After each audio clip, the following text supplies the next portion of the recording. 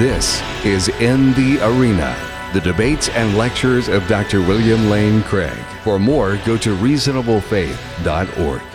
Hello and welcome to Capturing Christianity. My name is Cameron Bertuzzi. I'm exposing you to the intellectual side of Christian belief. That's what I do on my channel. I think it's safe to say that in today's episode, we are possibly making history. I've received so many messages from people saying that they've been waiting years and years to see a discussion, a live debate or discussion or whatever it is between these two guys that I have on with me today, Dr. William Lane Craig and Dr. Graham Oppy. And today's that day. Well, let's start with a quick explanation of why the two of you have decided to discuss this particular topic rather than what I think most people were expecting or hoping for, perhaps the Kalam cosmological argument. Let's pass it over to you, Dr. Craig. Well, I think that we both felt that that topic had been pretty exhaustively discussed and that it would be much more fresh and interesting to tackle a new topic that we haven't discussed previously.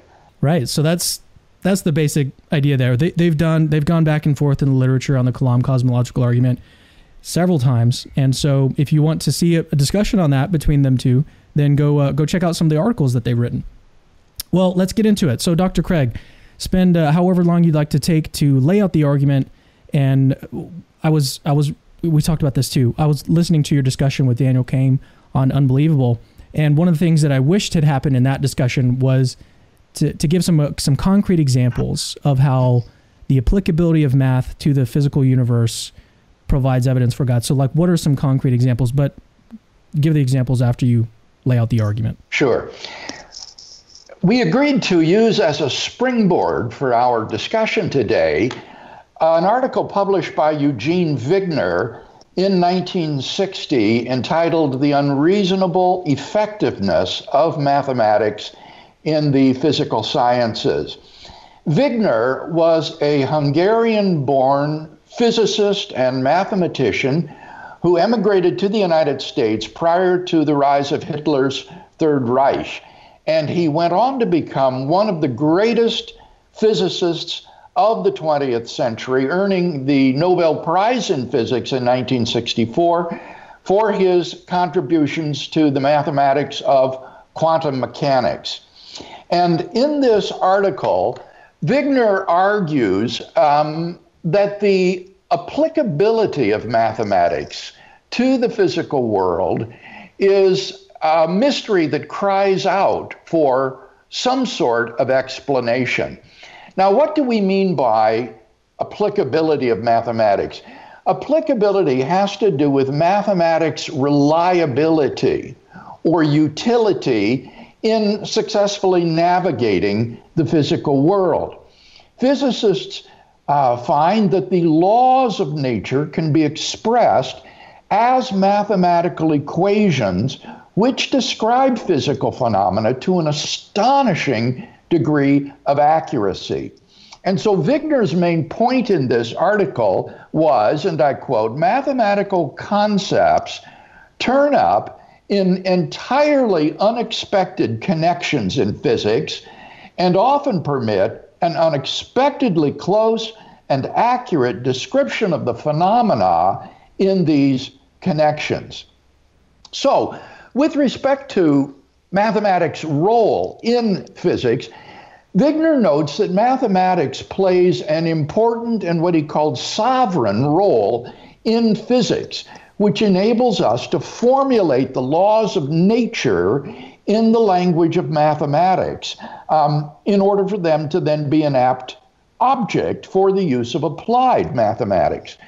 And Wigner argues that the mathematical formulation of the physicist's often crude experience leads in an uncanny number of cases to an amazingly accurate description in a large class of phenomena. And he gives three examples in support. The first example is Newton's second law of motion, F equals ma, where F is the force of an object, m is the mass of the object, and a is the acceleration of the object. Second example is the use of so-called matrix mechanics in the formulation of ordinary elementary quantum mechanics.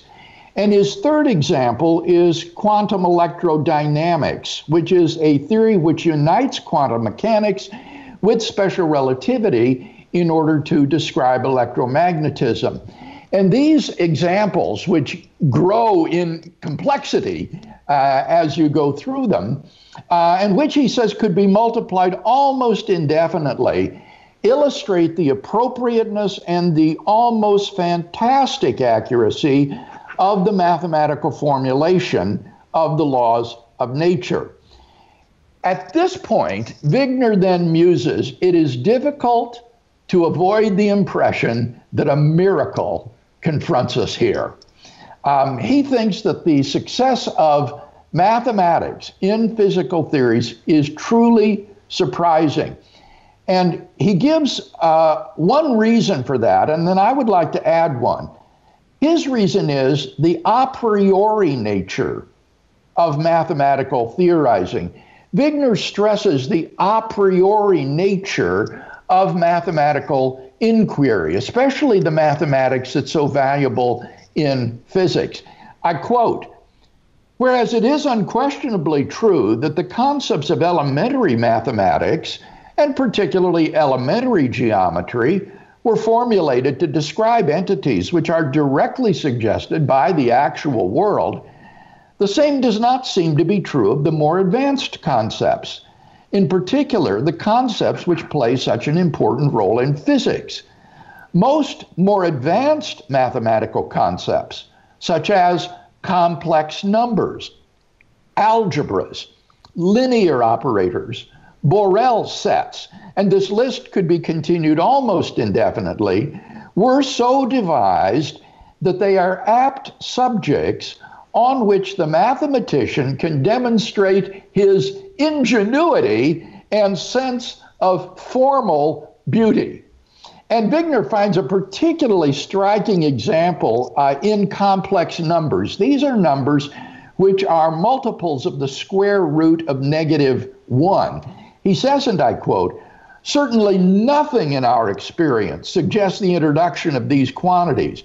Indeed, if a mathematician is asked to justify his interest in complex numbers, he will point with some indignation to the many beautiful theorems in the theory of equations, of power series, and of analytic functions in general, which owe their origin to the introduction of complex numbers.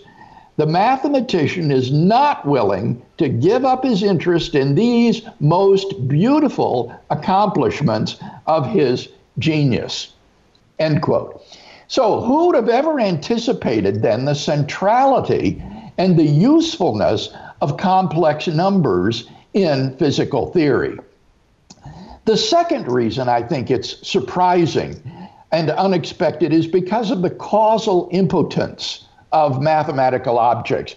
I would add to Wigner's point the fact that mathematical objects, even if they exist, have no causal impact upon the physical world, so that their applicability in the physical world is, I think, surprising. So the following would seem to be, I think, a suitable formulation of Wigner's argument in his paper. It consists of 4 premises. Number 1, mathematical concepts arise from the aesthetic impulse in humans and have no causal connection to the physical world. Premise 2, it would be surprising to find that what arises from the aesthetic impulse in humans and has no causal connection to the physical world should be so significantly effective in physics. From those premises, it follows that it would be surprising to find that mathematical concepts should be so significantly effective in physics. The third premise states that the laws of nature can be formulated as mathematical descriptions, which are often significantly effective in physics. And then 4, therefore, it is surprising that the laws of nature can be formulated as mathematical descriptions that are often significantly effective in physics. So given this unexpected applicability of mathematics to the physical world, it seems to me that the applicability of mathematics does cry out for some sort of explanation. And that's where Wigner's article ends. He has no explanation for the applicability of mathematics. As a naturalist, he's simply left with a mystery. He says the miracle of the appropriateness of the language of mathematics for the formulation of the laws of physics is a wonderful gift which we neither understand nor deserve. And that is where his article finishes. All right, would you like to come in here, Graham? Sure. So that's really interesting, and I like the formulation of the argument. I tried to write it down while you were saying it, and I think that it's helpful because it points to a couple of places where I would question what Wigner says. So the first premise was something like that mathematical concepts, at least certain advanced mathematical concepts, come from aesthetic impulse. And the idea was that the complex numbers, one of the ideas was that the complex numbers is an illustration of this. I think that that's probably not right. So I remember studying some complex analysis when I was doing my maths degree. And one of the interesting things about the complex numbers is what you can do with them.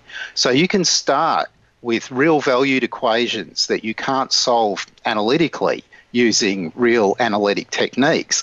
But by making a transformation into the complex plane, you can do some complex analysis, and then by purely analytic techniques, out pop some real numbered answers. So that the utility of the complex numbers, at least initially, and the reason why mathematicians were interested in them wasn't aesthetic. It was because there were practical problems that they wanted to solve. They wanted to be able to give exact solutions to these real numbered equations. And it turns out that the only way that you can do that is by taking a detour through complex analysis.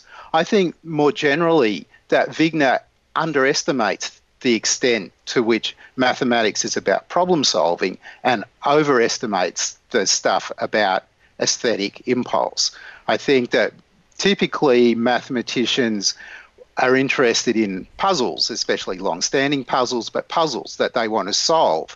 And then they're looking around for ways to make advances. And when a long-standing puzzle does get solved, the expectation is that lots of new mathematics will follow on its train. You'll remember when Wiles proved Fermat's last theorem some time back, there were some expressions of disquiet amongst some in the mathematical community because they couldn't see that there was lots of new mathematics that was going to be coming out of it.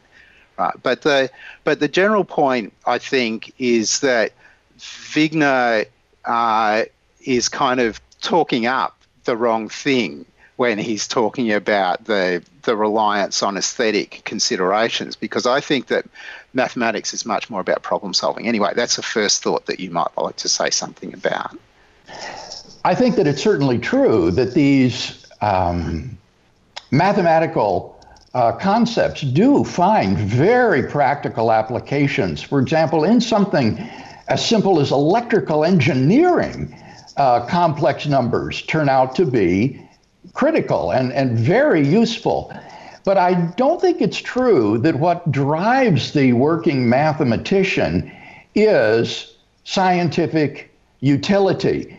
The philosopher of mathematics, Penelope Maddy, has written eloquently on what she calls maximizing principles in mathematics, which she says are of a sort that is quite unlike anything that turns up in the practice of the natural sciences.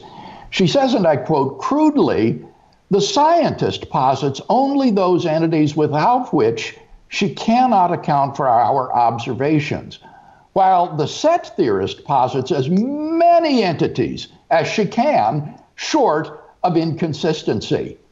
And Maddy identifies quite a few of these, what she calls rules of thumb, that are followed by mathematicians in choosing their axioms and constructing their theories, such as maximize richness, diversity, one step back from disaster, etc. And in a similar way, Wigner in his article observes, and I quote, "The great mathematician fully, almost ruthlessly, exploits the domain of the permissible reasoning and skirts the impermissible." So it does seem to me that mathematics is driven by this a priori quest for mathematical fruitfulness, the sort of fruitfulness that you said disappointed some mathematicians when Wiles proved Fermat's last theorem. They want to see mathematical richness, but scientific applicability isn't what drives the mathematician. And therefore, these disciplines, it seems to me, are very different in the way in which they operate.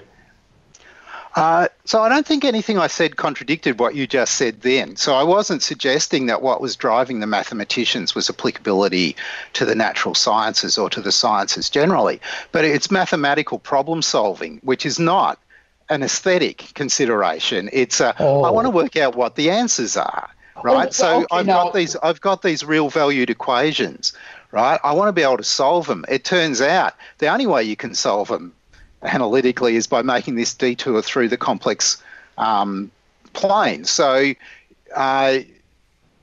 one way of explaining how complex numbers get into mathematics in the first place is from a desire to solve puzzles of another kind. How do I solve these equations, these real value equations? How do I give exact solutions to them?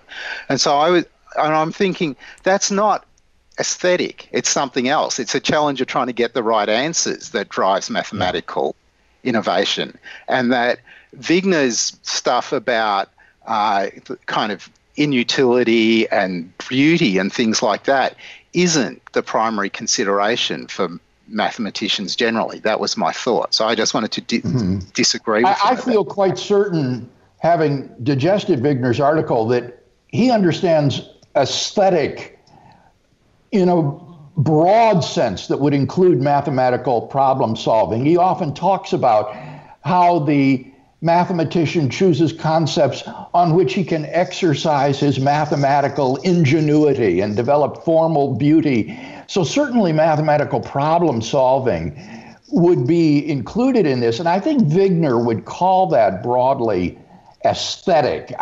I myself prefer to refer to it as a priori. It's not an investigation of the empirical world, but it's a purely a priori discipline that then finds unexpected application in many cases in the laws of nature.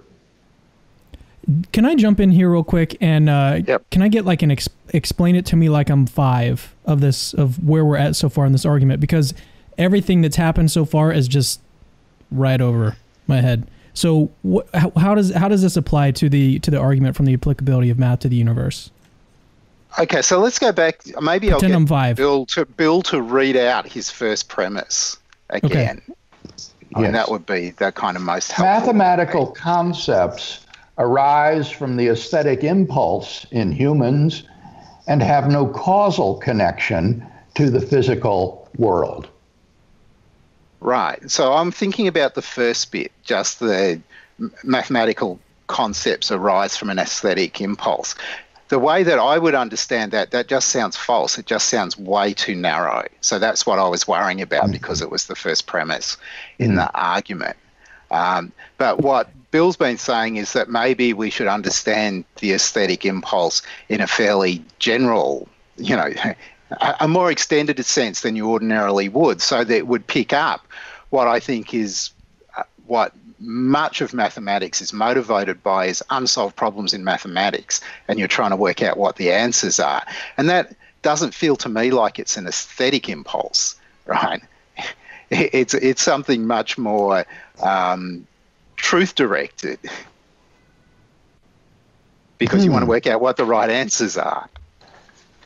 Well, okay, now I would be cautious there, Graham, because, for example, there are alternative set theories, and Set theorists are very happy to adopt more restricted axiom sets and explore the consequences, or to adopt additional axioms and to see what those consequences would have, or to opt for an entirely different set of axioms. And so there's a variety of different set theories. And the question isn't, are they true? It is rather, as you say, the sort of mathematical problem solving. So I would be cautious about saying that mathematicians are motivated by a desire to figure out what is true. So I think yes and no. So there's a controversy amongst set theorists about whether there's one true set theory or not. And there are people like Hugh Wooden who say yes, and then there are many people on the other side who say no. But if you look at some of the things that are controversial in set theory, so where you can take an alternative route and develop an alternative set theory, so you can do set theory without choice or without the continuum hypothesis, to pick two examples. Most working mathematicians are perfectly happy to accept both choice and the continuum hypothesis. And sure, you can explore what happens if you gave them up, but if you look at what so for example, to go back to the example that we were talking about before, Wiles's proof requires, that is his proof of Fermat's last theorem, requires the axiom of choice. Very few people have objected to the proof on the grounds that it assumes choice. Most working mathematicians think that's just fine. And that view is consistent with thinking, okay, what would happen if you gave up choice? What would set theory look like, right? But that's just a different kind of, problem that mathematicians might be interested in, which doesn't undermine the idea that if Wiles's proof is a proof, it shows that what Fermat said was true. Right? That's the.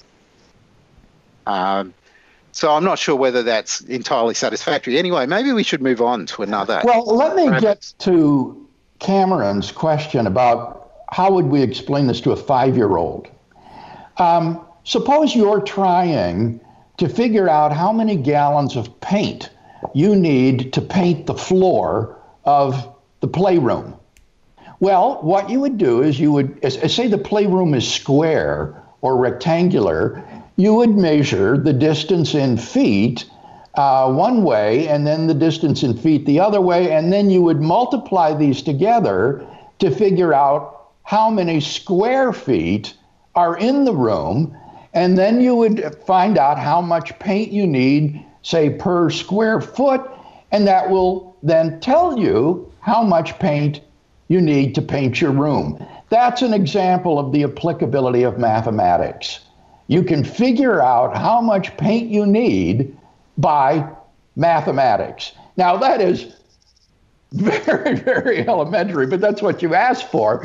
Wigner's point is that when you get into relativity theory, quantum mechanics, quantum electrodynamics, there you have mathematical equations of breathtaking complexity and astonishing accuracy in describing the physical phenomena. Is that clear? Yes, that's very clear. But it's not clear where the disagreement was happening, how that relates to the example that you just gave.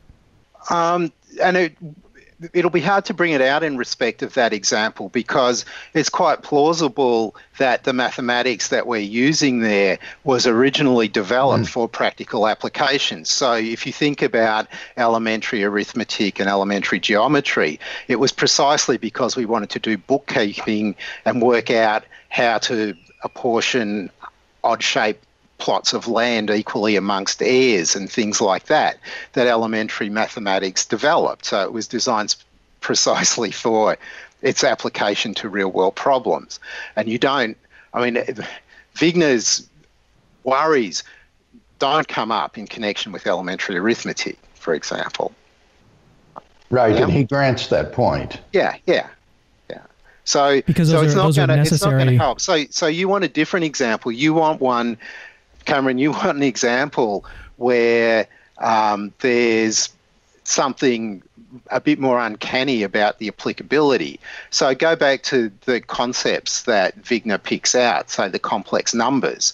When you think about the square root of -1, right, the kind of defining thing for the complex numbers, and then you think about electrical circuit theory, and you wonder what on earth could the square root of -1 have to do with the equations that we use to describe current flow in electric circuits, or a bunch of other applications to the natural world of the complex numbers. Then it's puzzling, you might think, in a way that the applicability of elementary arithmetic or geometry isn't. Bill, does that sound about right? Yes, I liked that. I thought that was quite clear. And then what's the next step? Well, the other thing was that mathematical objects have no causal connection with the physical world. Even if you think they exist as abstract objects, usually beyond time and space, but which are causally effete. They have no causal powers and therefore have no causal impact upon the physical world. If per impossibile all of the mathematical objects were to vanish overnight, it would have no impact upon the physical universe in which we live. Now, given that, and that's if they exist. Of course, if they don't exist, if you're an anti-realist about mathematical objects, then obviously they don't have any causal impact upon the physical world. So given that absence of a causal connection between mathematical objects and the physical world, it does seem really surprising that the physical world should be describable in such detail and complexity by these mathematical objects. Graham, is there anything that you disagree with so far? So the thing that Bill was just saying isn't in the Wigner paper. This is his own edition. And I'm not sure. There's a big dispute to be had about whether the objectivity of mathematics requires objects.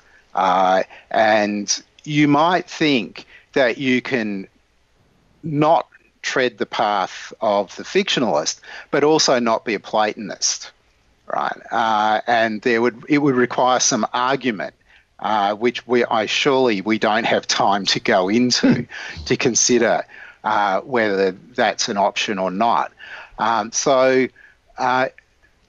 Unless it comes up in the later discussion, I would prefer to put aside the dispute between Platonists, fictionalists, and all the other sort of accounts of the ontology of mathematics, because our question is more about the application of mathematical theories to the world, and that may not turn on any questions about whether there are mathematical objects. Well, I agreed with that, Graham, because my point was that whether you are a Platonist and a realist, or you are an anti-realist, in either case, there's no causal connection of mathematical entities with the physical world. They can't influence the way physics operates. And so it's astonishing then that you would have these mathematical descriptions that enable you to describe and to predict how the physical world is going to behave. So I think we should go on a bit, and we'll come back to this point. Yeah. The other thing that I'm hoping that we're going to have time to get to the argument about God. I'm a bit worried that we won't, the rate this is going. The other thing in the argument that you attributed to Wigner that I wanted to ask about was the claim that the laws of nature can be formulated in the language of mathematics. That seems to suppose that we know what the laws of nature are. And that seems to me not to be so. It's true that we formulate scientific theories and they have principles in them, but almost always it turns out that we end up thinking that those principles are false. If those principles are false, then they're not laws of nature. Here, Wigner's brilliance emerges in his paper. I am just amazed when I read the paper how he anticipates these objections and preempts them. He makes a point himself in the paper that he is not claiming that there is a unique description of the physical laws that govern our universe.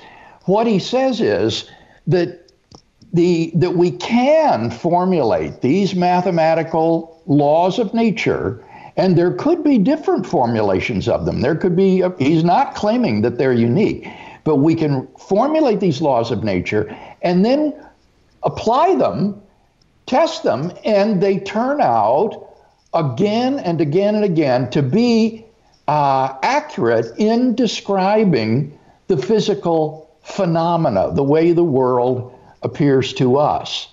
So I think that premise is formulated by Wigner in such a way as to preempt the objection that we don't know the final form of the laws of nature, that they could be variously formulated, or that they may not even describe the physical world in itself, but simply the phenomena, the physical phenomena as we apprehend them in science.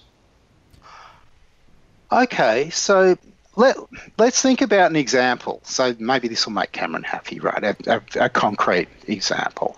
So think about classical mechanics, right? And think about what happened in the very early 19th century.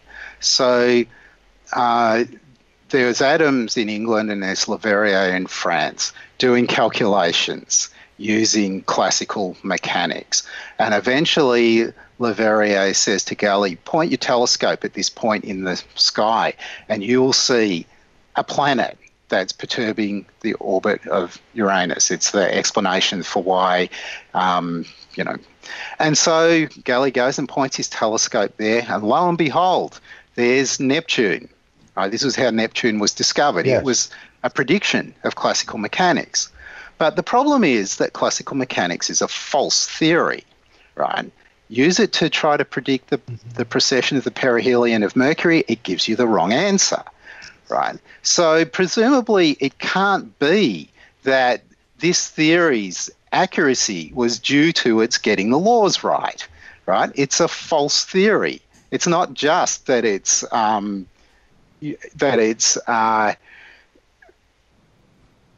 accurate. Well, the puzzle is that the theory is false and it's still giving accurate results. You can't explain the accuracy of the results in terms of its hooking onto the true structure of the world or hooking onto the laws or anything like that, because we know it doesn't. So back to you. What is correct, I think, is to say that the laws of classical mechanics are approximately true, that they are true within a certain range. And this is not so much falsified as made more precise then by special and general relativistic laws. And there's no claim here that we've got the final formulation of physical laws. Rather, with increasing accuracy, to often astonishing degrees, we seem to be able to describe the physical phenomena. In other cases, the descriptions might be more proximate, but this is no more problematic than saying that I have a watch without a second hand that will accurately tell me the hour and the minute of the day, but it won't give me the second, and that to get the second, I need a more accurate watch. And if I have a watch with a second hand, that still isn't going to give me the current nanosecond. I'll need an atomic clock for that. So the laws of nature can approximate accuracy with different degrees of specificity. Okay, so that sounds sort of right. The relationship between mathematics and the physical world is one of fit to within acceptable limits of tolerance of empirical predictions in some cases, but not all. And that's general. So whatever theory we're talking about, it's got a range of application, and outside that range of application, it doesn't give you the right results, and so on. Then the question's going to be, or at least one question's going to be, what's uncanny about that? Why not just think that that's what you'd expect given the power and flexibility of mathematics? Because now we're not talking about some amazing fit between the mathematics and the true structure of the world. We're talking about our ability to make models that will give you the right results across some domain to within some specified tolerance, some limits of accuracy. So when Gally points his telescope to the sky, Leverrier's calculations accurate to within 1 second of arc, but when you calculate the precession of the perihelion of Mercury using Newtonian theory, it's just wrong. It's out by so much. Mm-hmm. Yeah, I guess I just don't see the problem there. I mean, the equations were sufficiently precise to yield a real world result, the discovery of the planet Uranus that is out there. It is a real world result that was possible because these mathematical equations were accurate to a sufficient degree to be able to predict such a phenomenon. And the equations of quantum mechanics and general relativity theory are more accurate to orders of significance in terms of how accurate these theories are. So there is a significant fit that enables us to get along in the universe, to get along in the world because of mathematical applicability. Okay, maybe now would be a good time to advance to the argument for God that you want to make. Sure. So can we move on to that? Yes. Now, you remember Wigner ended his essay by saying that the applicability of mathematics is a miracle which we neither understand nor deserve. But Wigner never actually considered theism in his essay as to whether or not that might not furnish a good explanation of the applicability of mathematics. And my view is that theists will have a considerably easier time than naturalists in explaining the applicability of mathematics to the physical world. And this will be the case whether one is a realist about mathematical objects or whether one is an anti-realist about mathematical objects. On the one hand, if you're a realist, then the fact that reality would behave in accord with these causally effete abstract objects beyond space and time is, in the words of philosopher of mathematics Mary Leng, a happy coincidence, which just seems incredible. Mark Balaguer, who is another philosopher of mathematics, has said the idea here is that in order to believe that the physical world has the nature that empirical science assigns to it, I have to believe that there are causally inert mathematical objects existing outside of space-time, which is just inherently implausible. Now, by contrast, the theistic realist can argue that God has fashioned the physical world on the structure of the mathematical objects that he has chosen. And this is essentially the view that Plato defended in his dialogue, the Timaeus. On the other hand, suppose you're an anti-realist about mathematical objects. Then again, it becomes inexplicable as to why the physical world would behave in accordance with these pretend entities that don't really exist. But if you're a theist, what you can say is that God has fashioned the physical world on the mental plan that he had in mind, so that the physical world has the structure that God had conceived prior to creation. And this is the view that was defended by the Jewish philosopher Philo of Alexandria. So whether you go with Plato or with Philo, it seems to me that the theist has a much easier time of explaining the applicability of mathematics to the physical world than does the naturalist. And so the applicability of mathematics counts in favor of a theistic view of the world. Okay, so to check that I understand what's going on here, and maybe I don't,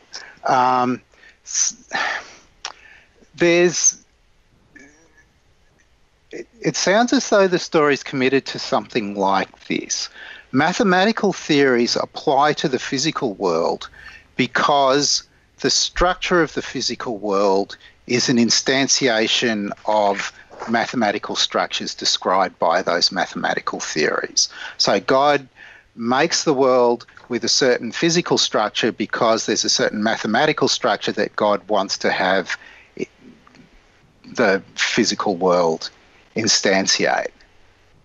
Right? So that's a kind of Pythagorean idea, right? Number is really fundamental. Fundamentally, the structure of the world is mathematical structure. Is that part of the idea or not? Because I'm trying to think about what does God do here, yeah. Right? Is that the idea? It's part, but only part, Graham, and that's really important to see. Even if you say that the physical world exhibits this complex mathematical structure that it does, and that's why mathematics is applicable to it, that leaves unexplained on a naturalistic metaphysics why the world should have the fantastic, complex mathematical structure that it does, that is described by general relativity and quantum mechanics. So that's part of it, but that's not the whole story. By choosing examples like complex numbers and infinite dimensional Hilbert space, Wigner implicitly precluded the explanation that the reason mathematics is applicable is simply because the physical world instantiates these structures, because these kinds of structures cannot be physically instantiated. And this is the burden of Mark Steiner's book, The Problem of the Applicability, the applicability of mathematics as a physical problem. Steiner gives example after example of applicable mathematical concepts which cannot be physically instantiated. And so what you've expressed is only a part of the story. And here again is where theism emerges, I think, as a better explanation than naturalism, because God can create a world that will operate in such a way that the use of Hilbert spaces and complex numbers and other uninstantiable mathematical structures can be useful in describing and predicting physical phenomena. Okay, so I'm not sure I'm following this now. So I'm still trying to work out on your theory what God's doing. So part of it is that God makes the physical world to instantiate a certain kind of mathematical structure. But God also picks the structure so that so that you can use other mathematical theories to investigate that structure, but we don't suppose that those other theories instantiate the structure. There's some other relationship that holds between them. Yes. Yes. Okay. Now, where in that picture, so now maybe it's now becoming clearer what the idea is in relation to, say, the example of Neptune, the discovery of Neptune, right? The theory doesn't latch onto the structure. The theory is false, right? So it definitely doesn't latch onto the physical structure that the world exemplifies. Well, again, I would say that it does to certain degrees of approximation. That I'm not sure that I understand that, right? And maybe there's a view. It gives you an approximately true description of our solar system. So there's a view that some people have about, say, the relationship between general relativity and Newtonian mechanics, or between quantum mechanics and Newtonian mechanics, that there's a kind of quantity and you let it go to infinity or you let it go to zero and the other theory falls out, then Newtonian mechanics falls out as a special case, and that's how you explain how the one theory is an approximation to the other. It's not clear that that's right, but it's also not clear how we're going to understand this idea that the theory's an approximation, that the one theory's an approximation to the other. So let me try something else. Consider what Michael Friedman says in his book on space and time about the relationship between general relativity and Newtonian theory. It turns out that we can write both these theories in the language that was originally, the mathematical language that was originally invented in order to make it possible to represent general relativity. But you can rewrite Newtonian mechanics in that language as well. And when you compare the two theories, the difference between the theories is that Newtonian mechanics postulates some extra structure. It's not that it postulates less, it postulates more, right? Now, how can it be that that's a... How are we going to think about that as an approximation to the truth, right? When what it's done is it's postulated extra stuff that meant that it went wrong.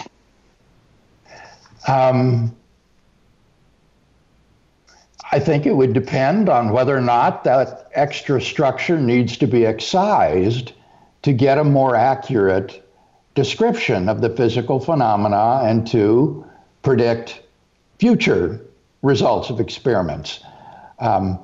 As you may know, I myself think that the general relativity is wanting in structures, space-time structures, that they deleted some important things like hypersurfaces of absolute simultaneity that tend to be restored in, I think, astrophysical cosmology.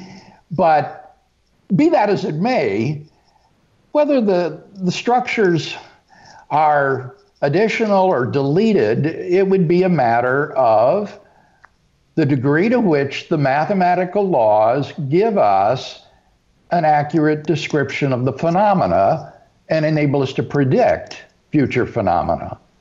As you say, Leverrier's theory didn't allow us to predict the perihelion of Mercury. We needed relativity theory, general relativity theory, to make that prediction. So I think that theism has more explanatory power than naturalism with respect to this unexpected applicability of mathematics. Okay, so maybe now I should address that question, because in a way, I feel like I don't have enough physics really to kind of assess Wigner's claims about whether there's this unreasonable effectiveness there or not. And I thought about lots of examples and wondered, there's lots of examples of, for example, simple physical problems in classical mechanics where you set up an equation and you to model some situation and you solve it, and then you notice that there are solutions to the equations that just don't make any sense, and so you ignore them, right, on the grounds that they're not physical.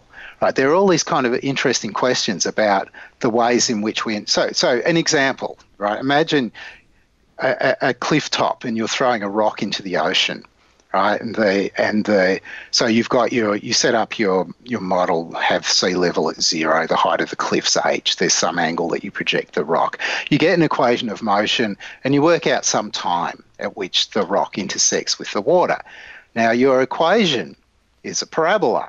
And so there's another solution where it intersects the the x equals 0, the y-axis, at some negative time, some earlier time. And when you look at that, you don't think, so maybe there was an anti-rock and it tunneled up through the cliff and then it was annihilated when the... Yeah. What you do is you say, that's not a physical solution. Yes. Right?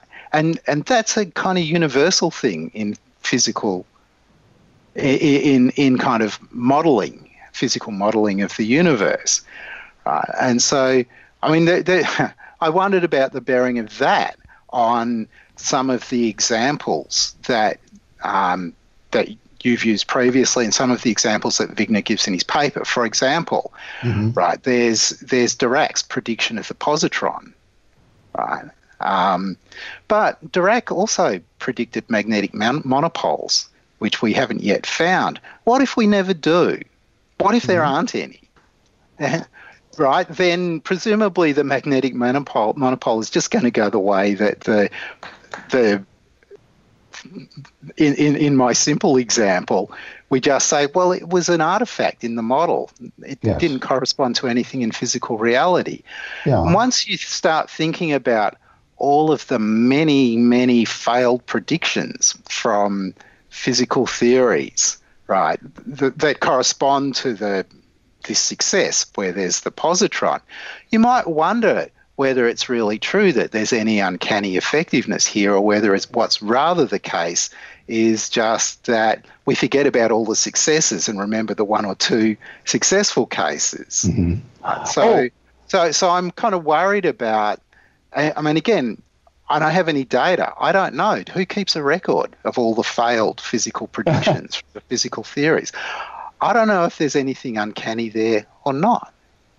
Well, both Wigner and Steiner discuss this fact. I mean, the failures, the mathematical failures outnumber the successes. There's no doubt about that when you think about it. The realm of mathematics is infinite. The physical world is finite. So, of course, most mathematical concepts or formulations will fail to apply. But I don't see the cases in which mathematics fails to apply does anything to explain the cases in which you do have this breathtaking accuracy and detail of mathematical descriptions of the universe. I think you can acknowledge the failure of many mathematical concepts to apply and of laws of nature that are false, but that just doesn't do anything to render it likely that on naturalism you would have this sort of mathematical precision characteristic of the physical phenomena. So I'd like to jump in just real quick. Well, first of all, got to mention that we're about to move to Q&A, like in just a few minutes. Okay. So, but I do have one thought on this, is that, Graham, it sounds like if we could split the argument into two stages, stage one being about whether or not the universe or math does apply or does have this sort of uncanny applicability to the universe. If we labeled that stage one, and then stage two is how do we explain this? Is it evidence for theism? It sounds like you're wanting to go back to stage one and say, well, I don't really know if mathematics does have this uncanny applicability. Right, so that's all I've argued about so far. But let me say something about the argument, right? Because I think that it's not true that naturalists have no resources here. So suppose it's true that there's this fit between mathematics and physical structure, right, of the kind that we're imagining. There are versions of naturalism that can explain this in a very straightforward way, right? And so one of the versions of naturalism that can do this is one that I've been playing around with for about a decade now. And so let me give you the kind of tenets of the theory that you need in order to explain the effectiveness, right? You may, when I get to the end of it, you may think it's, disappointing that it turns out that this is the way the explanation goes, but it's definitely an explanation. So start with this. a theory of modality. So every possible world shares some history, initial history with the actual world, diverges from it only because chances play out differently. Right, so that's all the possibilities there are. The only possibilities that you need really are for chance.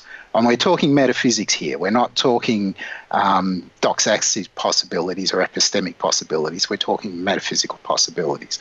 So that's all the possibilities that there are. The laws are necessary. The boundary conditions are necessary. This is true. It doesn't matter whether we're thinking about one universe or many universe model. So we're supposing that where contingency comes in is in the outplaying of chances. That's the only place that contingency comes in. We suppose also, and this is the only kind of new assumption that we're going to make to go along with the kind of metaphysical picture that we've already outlined, which is going to be a naturalistic picture, is that the laws and the boundary conditions are amenable to mathematical formulations. On that assumption, and given the other assumptions, it just turns out that it's necessary that that's the case. It couldn't possibly have failed not to be so. Now, add in a couple of other things that I don't really need, but that are also part of this picture that I developed when I was thinking about the origins of the universe. It had nothing to do with the applicability of mathematics. There's no explaining why something's necessary. Once you get to the postulation of necessities, you've reached the end of the explaining that you can do. And last of all, if you've got a non-modal claim, P, and you believe that, or you accept that necessarily P, then it's being necessary that P explains why P. Okay, so now, given that, we have an explanation for the effectiveness of mathematics, which is that it had to be. Because it had to be, it's so. Right? And it just falls out of the picture. Now, that's a naturalistic story that has an explanation. You might not like the explanation, but at least for me, it comes for free from things that I've said elsewhere. Yeah. Right?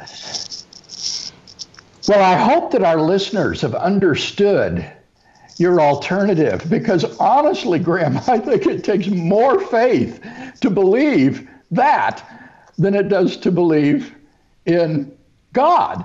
The claim, for example, that the mathematical formulation of the physical world is necessarily true just doesn't seem to be correct at all. There might have been no physical universe whatsoever, in which case mathematics would not be applicable because there would be no physical universe, or there might have been a sort of chaos. Albert Einstein wrote to Maurice Solovine in 1952, "One should expect a chaotic world which cannot be grasped by the mind in any way. One could, yes, one should expect the world to be subjected to law only to the extent that we order it through our intelligence. By contrast, the order created by Newton's theory of gravitation, for instance, is wholly different. Even if the axioms of the theory are proposed by man, the success of such a project presupposes a high degree of ordering of the objective world and thus could not be expected a priori. That is the miracle which is being constantly reinforced as our knowledge expands."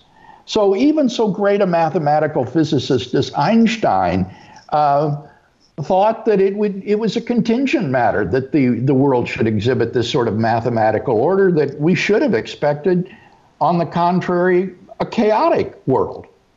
Well, let's do this. Let's get a response from Dr. Oppie, and then we'll move to some Q&A. So unfortunately, we do have to move on. So when you talk about expectation, you may be talking about something epistemic or doxastic. Mm-hmm. I was talking about metaphysics. I was doing metaphysics. And my claim is that this is the best metaphysical theory. Right? I'm not saying that it's true a priori. I'm saying that it's the best metaphysical theory when you take everything into account. Can you specify, Graham, for us in a sentence or two, why is it the best metaphysical theory in your view? Because if you think about the goal of theorizing, what you're trying to do is strike the best balance between minimizing all of your theoretical commitments and maximizing the explanation that you can do. And I think that this theory strikes that sweet spot. That's the reason. But there's a lot of data, and there are hundreds of data points that you have to think about if we're going to compare this theory, say, with a theistic theory. So I've written elsewhere at considerable length about why I think that you should prefer the naturalistic story to the theistic story. It just turns out that the naturalistic story, see, because this is the point, when you formulated your theory, you said naturalists just have no explanation. That's not true. Here's a naturalistic theory that does have an explanation. And what needs to be argued is about which one is the better theory, and that's not something that's settled by these considerations. It's settled by general considerations. Okay, it didn't sound very explanatory to me, but we'll leave it at that. Well, do you think that you can't explain why something's the case by pointing out that it's necessary? Because that's all that's going on here. Yeah, right? I mean, the problem is, it's really a way of avoiding explanation by just begging the question and assuming that it's necessarily the case. And that is implausible and certainly not incumbent, or there's nothing that would lead us to think that that's true. Which is why I asked why you thought it was the best. It's not really an explanation. So that's not right, though. It's not assuming, right? We've got two theories and we're comparing their virtues. The theories are what they are. They say what they say. It turns out that on this naturalistic theory, there is an explanation. The explanation is that this stuff's necessary, right? I think that's why it holds. Right, and so now you have to compare the two theories, right? But this is the point. You have to compare them on the total data in order to see which one's the best theory. And when you do that, I say what you find out is that the naturalistic theory is better than the theistic theory, right? And in order to argue that, you can't point to your dissatisfaction with this particular, my theory explains it differently from the way you do, so I'm not satisfied with what you do. You have to look at the big picture. Right? All right, let's move on to some Q&A here. So there's a lot of different questions on this topic, so it'll open up some new things to talk about. From Indirish, he says, Dr. Oppie, isn't the relative disdain of the four-color theorem and Fermat's last theorem exemplifying exactly what Dr. Craig is claiming? And this happened earlier in the discussion. This super chat came in earlier. That beautiful proofs are more important and the applications are secondary. I don't think that there's disdain for the four-color proof, right? It was a proof. The problem was that it wasn't the thing that's true is it's not a beautiful proof. It was a computer proof. It was done by kind of an exhaustive consideration of cases. But that doesn't undermine the result, right? There was a serious question that people wanted to solve, and the important thing was we wanted to know the answer. Now we do, right? So I don't think that that there's disdain for the four-color proof. There's regret, perhaps, that we haven't come up with a complete analytic solution for it. Okay, right, Bill, you might want to jump in on this. No, I have no further comment. All right, we have another super chat from... I'm not even going to try to pronounce that name. He says, Dr. Craig, if mathematical concepts arise from the aesthetics of the mathematician, would there be causation? If so, does the applicability... It looks like English might not be his or her first language, so it's difficult to put this into words. If so, does the applicable causation of at least one abstraction, for example, beauty, not apply to the number 7? No. Wigner's argument is quite independent of the concern I have about no causal connection between mathematical objects and the physical world. His argument concerns simply the a priori way in which mathematicians pursue their discipline. You wouldn't expect it to be so physically applicable when it's pursued in that way. My point was that whether you're a realist or an anti-realist, mathematical objects don't have any causal impact upon the world. And that would be the case with beauty, too. If you think that beauty is a sort of Platonic form, if it's an abstract object, it doesn't come into contact with or do anything. I think what he means is that mathematicians seek beautiful theorems or proofs, but that's not to say that the abstract object beauty is causing them to do this. Is there anything you'd like to add, Graham? Okay. Next super chat from Cranman Photo Cinema, and he is our videographer. He sends in super chats all the time. It's from John. He says, "Why?" Yeah, he does. He says, "Why would the surprise of the applicability hinge on aesthetic impulse but not problem solving? Seems that it would still be surprising on the latter." No? That's for Graham. Would you like me to repeat it? I think that's a kind of misunderstanding of what was happening in the earlier part of the discussion, because we had an argument, and the first premise of the argument was a premise about aesthetic impulse. And so the question was that premise true? Because when you evaluate an argument, you kind of, you think, is it valid? Are the premises true? It may be true that you can rewrite the argument in terms of something else, and that would be fine. That doesn't mean that you shouldn't go back and try to get the premises right. So that was the point of at which that is that clear, or do I need to repeat what I said? I think it's okay. So Bill gave an argument, and the first premise was, I can't remember the second part of it about causal impact, but the first bit was mathematical concepts arise from an aesthetic impulse. And I thought, that's just false, right? So the premise is false.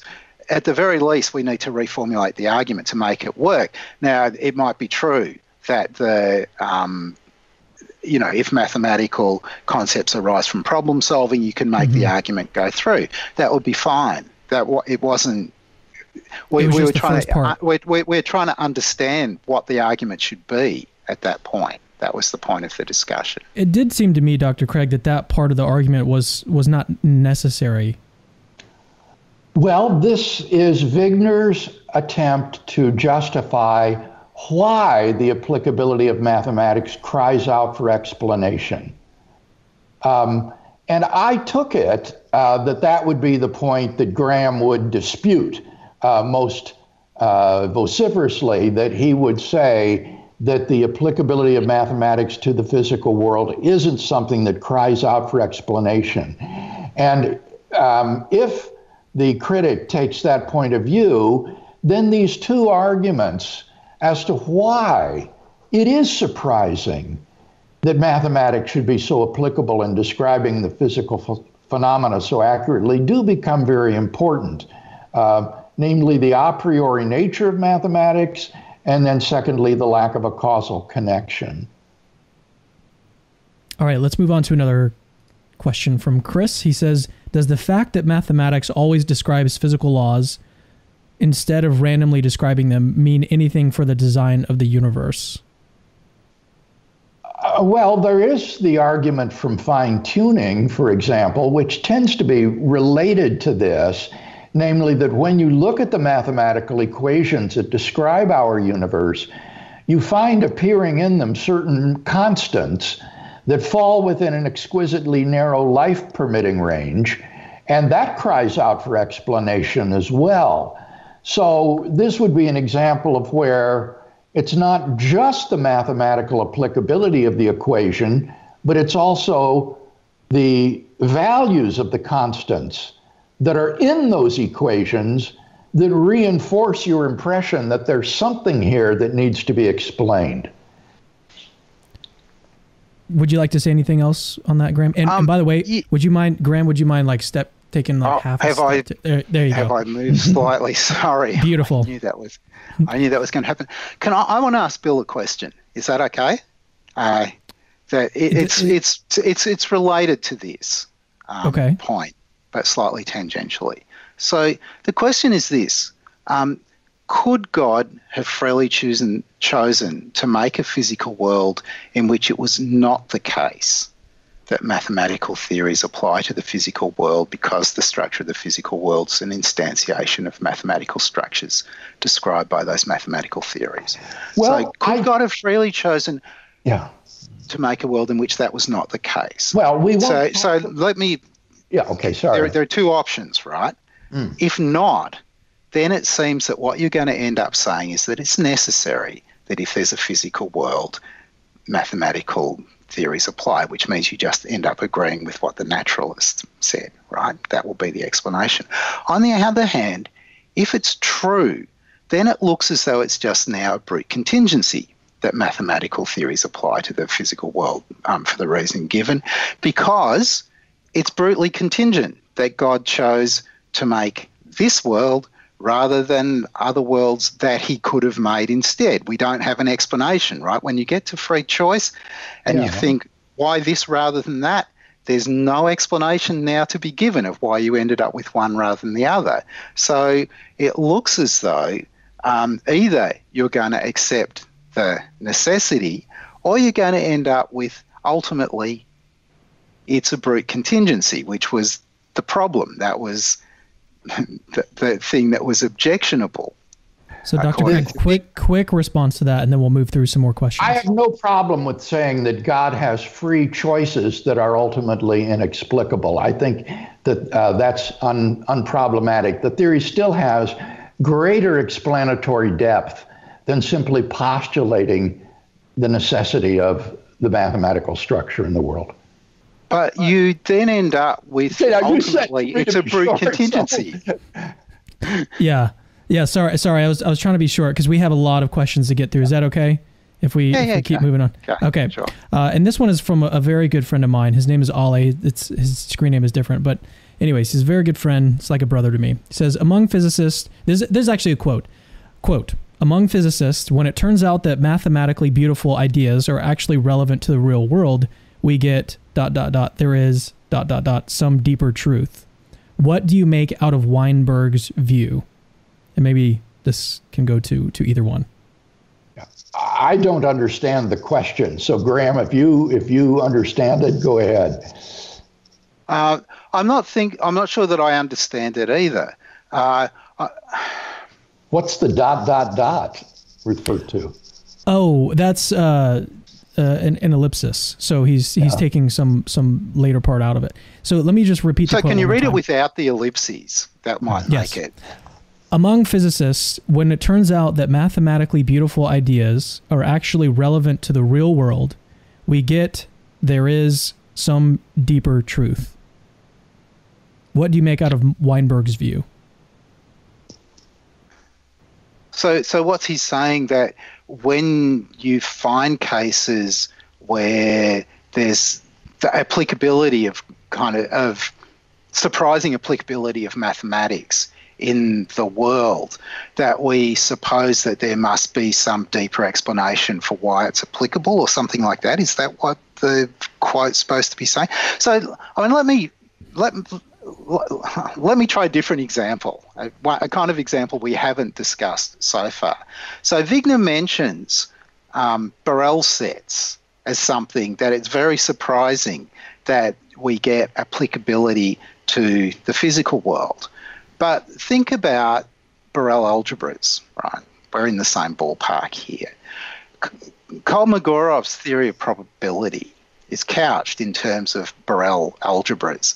And we use the theory of probability to do things like explain the behavior of bookmakers, right? So is there some deep explanation for why the theory of Borel algebras has some application to explanation of the behavior of bookmakers?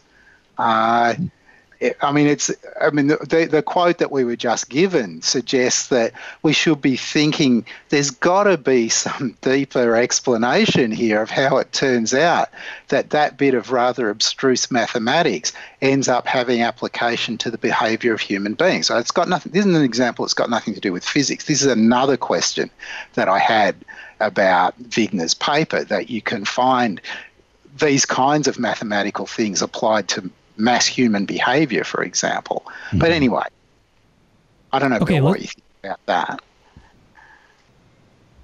Any thoughts on that, Dr. Craig, or should we move on?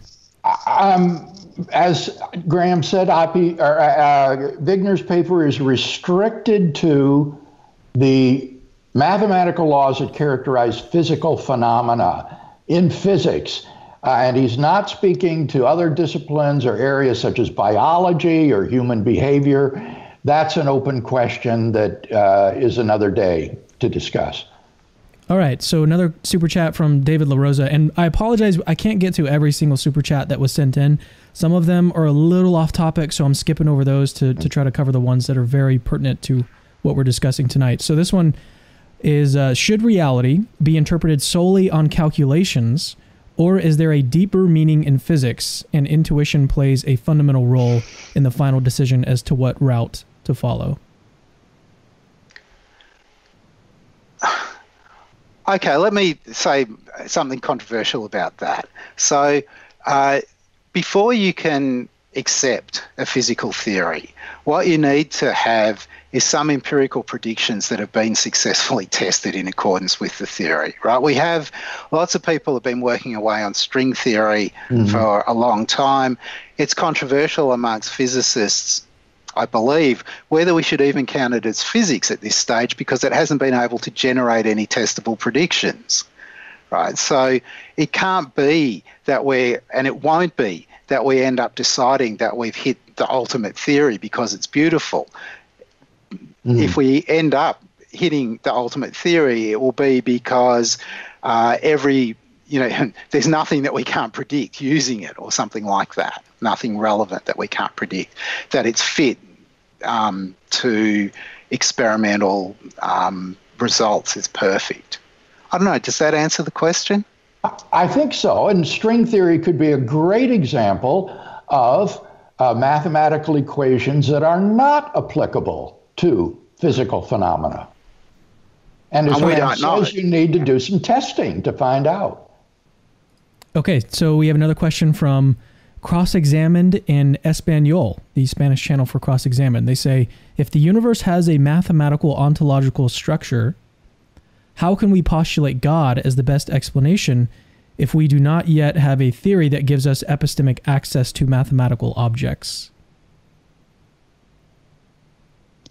Because the mathematical objects are not playing a role in the explanation. Mathematical objects, even if they exist, are non-causally connected or causally non-connected with the world. So the explanation is that whether you're a realist or an anti-realist, if you're a theist, you have a causal explanation for why the physical world exhibits the mathematical structure and describability that it does. And that explanation doesn't need to appeal to any kind of causal input of mathematical objects.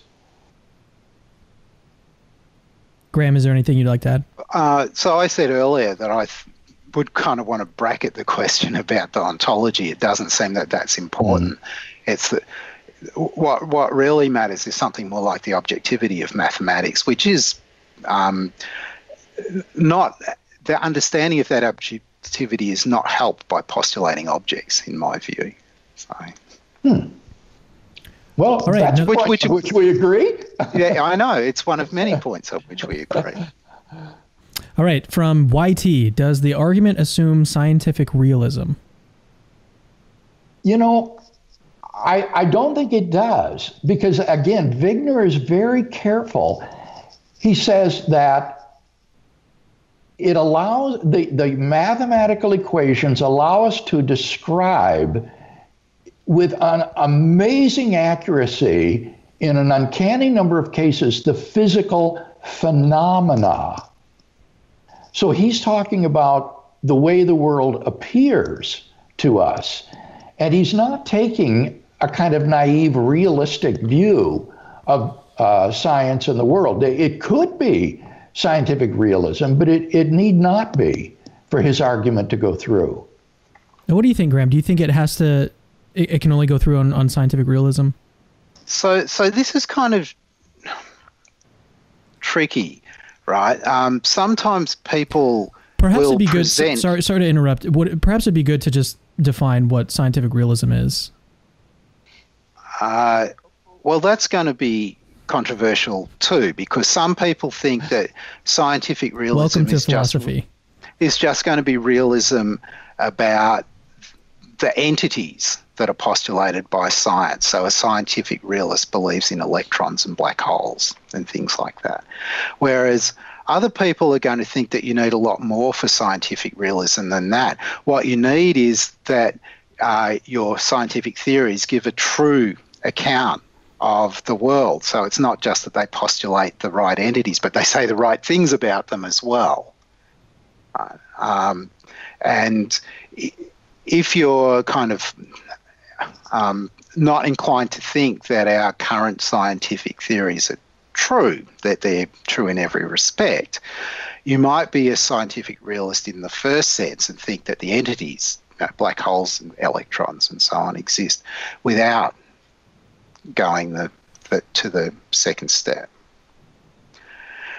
I agree that Wigner is a bit canny about scientific realism in his paper, but some people who present the kind of discussion that we're having today are kind of less cautious.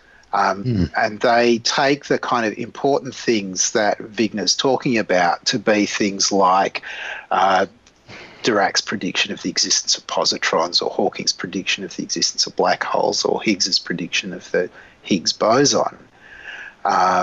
Whereas in some ways, that's not what bothers Wigner most, right? I mean, and it's closer to something that Bill was talking about.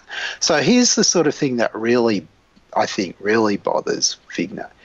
And I'll give you two examples.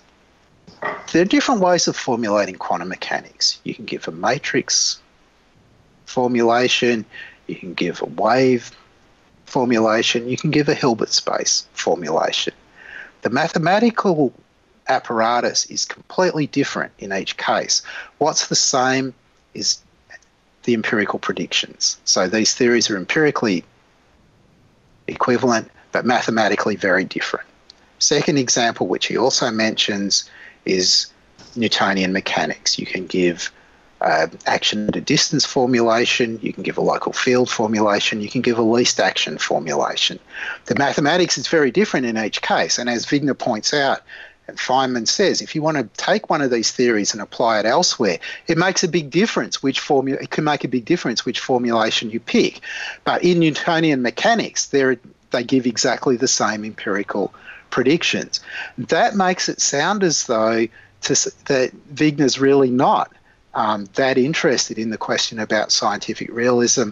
What he's really interested in is just the empirical outputs. I mean, he could be an instrumentalist about scientific theories for all that we've been. I think that's right.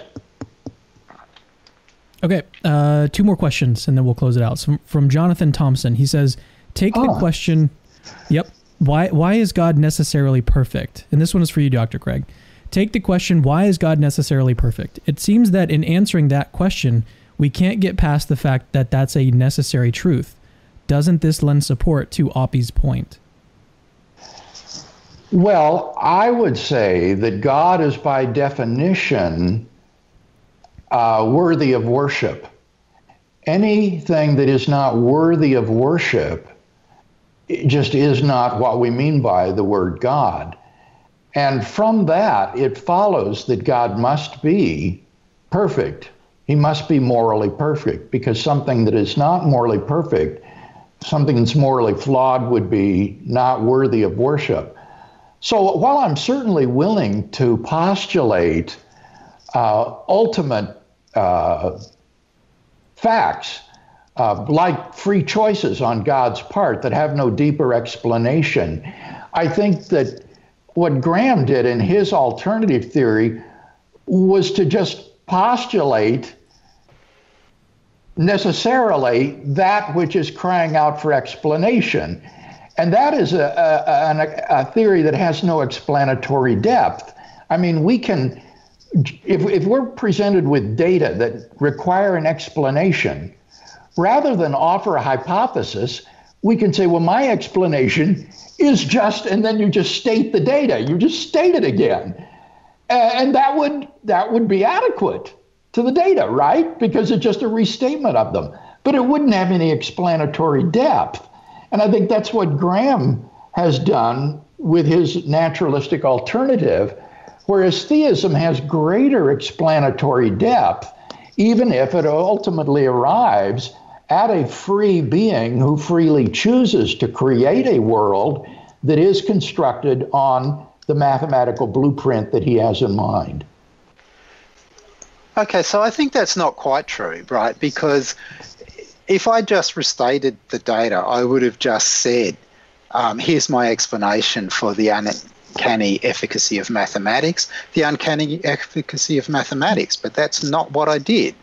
I did something else. I said, look, there's this long discussion that we've been having about the origins of the universe. And I've developed a view about how naturalists should think about this. And look, it falls out of that story that the explanation for the uncanny efficacy of mathematics is that it's necessary. Right? And that strikes me as completely different from the way that you're describing what I did. Okay. All right, here's the last question. Would you be able to explain the arguments like I'm 5 years old? I'm totally lost with the big brain vocabulary. Yeah, in my debate with Alex Rosenberg, I presented the argument in a very simple, easily memorized way. Premise one, if God does not exist, the applicability of mathematics to the physical world is just a happy coincidence. Two, the applicability of mathematics to the physical world is not just a happy coincidence, from which it follows three, therefore God exists. Right. So one thing I did want to ask about this is whether you were happy to replace happy coincidence with brute contingency. Because happy coincidence is kind of vague. Brute contingency is a more familiar philosophical term. Yeah. Yeah, and then what we disagree about is the first premise, right? If God didn't exist, the applicability of mathematics to the physical world is just a brute contingency. Obviously, I say if naturalism is true, the applicability of mathematics to the physical world is not just a brute contingency, right? So it's a brute fact, but not a brute contingency. It's not a brute contingency, right? And so that first premise is false, and that's where we disagree. All right, well, let's leave it there. I really appreciate both of you guys coming on and having this discussion. As I mentioned at the very beginning of this has been a long time coming, and it was a fascinating discussion. I'm sure that it was over a lot of people's heads, including my own, at certain points. But either way, it was a fun discussion. I might have to go back and listen to it a few times through. But I really appreciate you two coming on, taking the time to have this discussion. It really means a lot. So I appreciate you coming on. It's a privilege to discuss these things with Graham. It was a pleasure. It's been a long time since we last had such a discussion, so it's been good. Yeah. For more, go to reasonablefaith.org.